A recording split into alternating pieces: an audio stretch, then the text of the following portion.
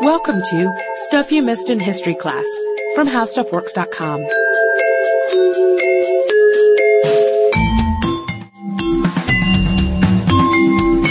Bonjour and welcome to the podcast. I'm editor Candace Gibson, joined today, as always, by the ever-merry Josh Clark, my writer du jour. Right. How is it going, Candace? It's going very well. It looks like you've just taken a big bite of something. Yeah, it's cake. You know they're throwing a party in the conference room for Sarah Dowdy's birthday. You know that, right? Mm-hmm. We got to get some of this cake. It is really good. It looks good. Well, anyway, so I was just in there, and somebody, I think it was Katie Lambert, says, "Let them eat cake," just kind of jokingly. So I says to Lambert, I says, "Be careful, because the last person who said that had her head cut off." What do you think? Well, it's not true. Yeah, it is. I mean, it's kind of a cute thing to say, and I'm sure people laugh politely, but it's not true. I did get a polite laugh. That was about it. Oh, well, Katie knows better, so she was humoring you. Well, no, I mean, Marie Antoinette said it, and for saying it, they stormed the Bastille and cut her head off. Oh, wrong and wrong and wrong. Well, okay, fill me in, Miss. I know everything about the French Revolution. The Frev, as I like to abbreviate it. Marie Antoinette was actually about 10 years old when that phrase appeared in Jean-Jacques Rousseau's Confessions. Okay. And supposedly he either turned the phrase himself or he got it from Maria Theresa, who was married to King Louis XIV. And if she actually did say it, which was just a rumor, she would have been saying not literally "let them eat cake," like the vanilla kind with the sugar flowers that you have, but brioche, which is actually an egg-based bread. That sounds much worse than the cake I have. You mean tasting, or? Yeah. I prefer, the sugary kind. I like a nice brioche at brunch, Okay. At a birthday party, perhaps not. Anyway, the point being, from an economical standpoint, it was a pretty wise thing to say. She was referring to this law in France that dictated at what prices bakers could sell their bread. Yes, the French baker law. Mm-hmm. Yeah. Anyway, you laugh, but it's true. I didn't laugh, you laughed. I did laugh, you're right. I laugh at everything, though.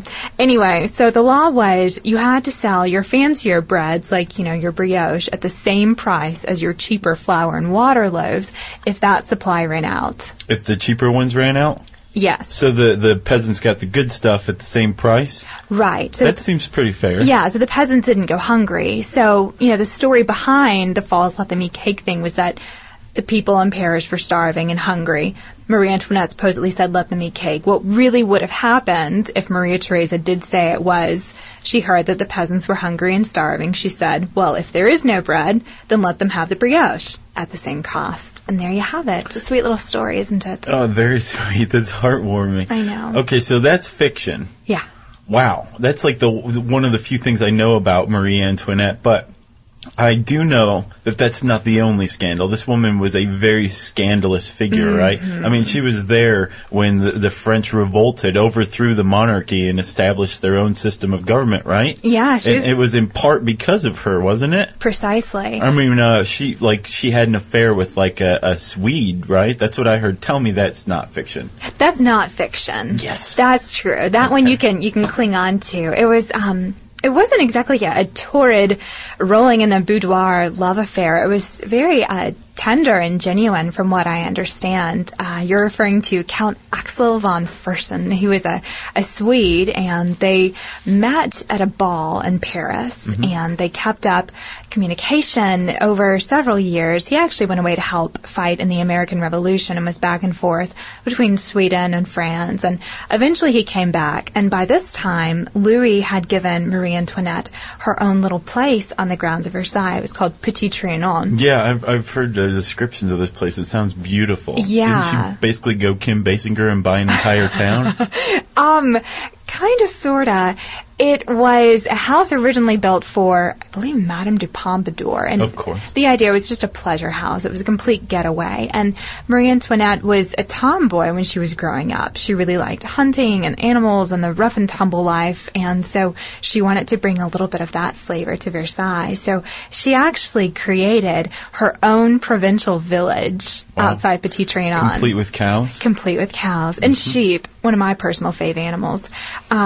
So she had all these rustic-looking buildings, but while some of them actually operated, most of them had other things inside, like other little getaways or extensions of the house. So it was almost like, I don't know, going to MGM and seeing all these backdrops, but behind, you realize they're just a prop. Really? Mm-hmm. And didn't she put on plays there? I mean, that would coincide with that. Yeah, it was her own little fantasy world, and she had a jewel box theater, and when she gave these performances, it was one of the only times that Louis would come to Trianon. It was her getaway, but he would come by to see her perform, and she would play the part of dairy maids. And for someone who had as much money and extravagant things as she did, she certainly liked, taking off the dog, as the reversal of the expression goes. Really? So, I guess putting on the dog isn't that the expression for getting all fancy? I have not heard that, actually. Oh, well, she took off the dog. Okay, all anyway. right. Well, yeah, I got the impression that she got homesick kind of frequently for Vienna, and like you said, her tomboy upbringing, or childhood, that kind of thing. So she did have the affair with the Swede, then. Yes. Okay. Fact. So the reason I heard, I've got another one. The reason I've heard that she had an affair with the Swede was because her husband, Louis XV, was impotent. Is that fact or fiction? Also a fact. But Yes. Actually, it was Louis XVI. But yes, Okay. I know. All right. There's It was Roman fact, numerals. though. They're crazy. Great. So 2 out of 3 ain't bad. No, not bad at all. Well, it's, kind of bad for Marie Antoinette because we're laughing at her bedroom life, and it was pretty pitiful. Wow. And, yeah, it really was. And I'm not the only one to think so. During her lifetime, there were pamphlets that sort of amounted to what are, tabloids today being circulated around Paris, and the headlines just screamed, "King can't do it with Queen." Wow. Royal couple fails to consummate marriage. Well, yeah, with Still monarchies, no baby. they're big into producing heirs, so I can imagine that was pretty scandalous. How long did this go on for? Because, they eventually did have kids, right? Yeah, 7 years. 7 years without 7 kids? years. I'll bet there are plenty of pamphlets. Yeah, and the first kid was a girl.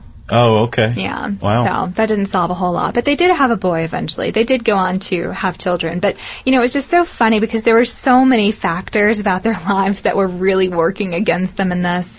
For one, Louis was really interested in locks. I've heard that. Yeah, locks. Yeah, and Locks. the big joke was that the king couldn't find where to put his key, and little jokes like this. And a lot of pressure was on Marie Antoinette. This marriage was obviously a political marriage. It was designed to unite the Austrian Habsburgs with the French Bourbons. Right. And her mother would write her letters saying, you need to be kissing on him more and touching on him more and be warmer in the bedroom, and you need to be taking better care of yourself to make yourself attractive to him. And she just felt really awful. She was still really young at this time. Sure. And how old?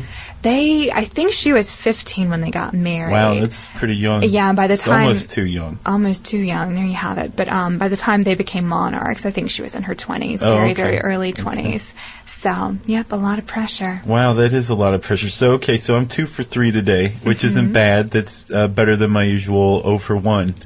So I appreciate you clearing that up. I'm going to go talk to Clamber and tell her I was wrong. Okay. Yeah, so thanks for this. And you want me to get you some cake? Just some champagne. Just champagne? Yeah, that'll do. You got it. I'm on glass number 3, so I'll bring a couple for us. And you know what? If you want to dash back when you've got that other piece of cake, I'll tell you one more interesting tidbit about her.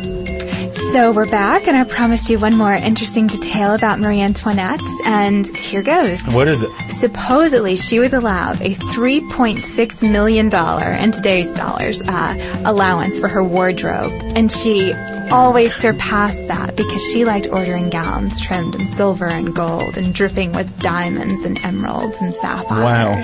I have a tuxedo that has, emeralds all over it, but that's just one. Well, and that's practical. That's for the work parties. Sure. We need those here. Sure. Yeah. I forgot it today. Luckily, I'm wearing my ball gown. So if you want even more royal fodder, you can read the top 5 Marie Antoinette scandals on HowStuffWorks.com. You've got to get some of this cake. For more on this and thousands of other topics, visit HowStuffWorks.com. Let us know what you think. Send an email to podcast@HowStuffWorks.com.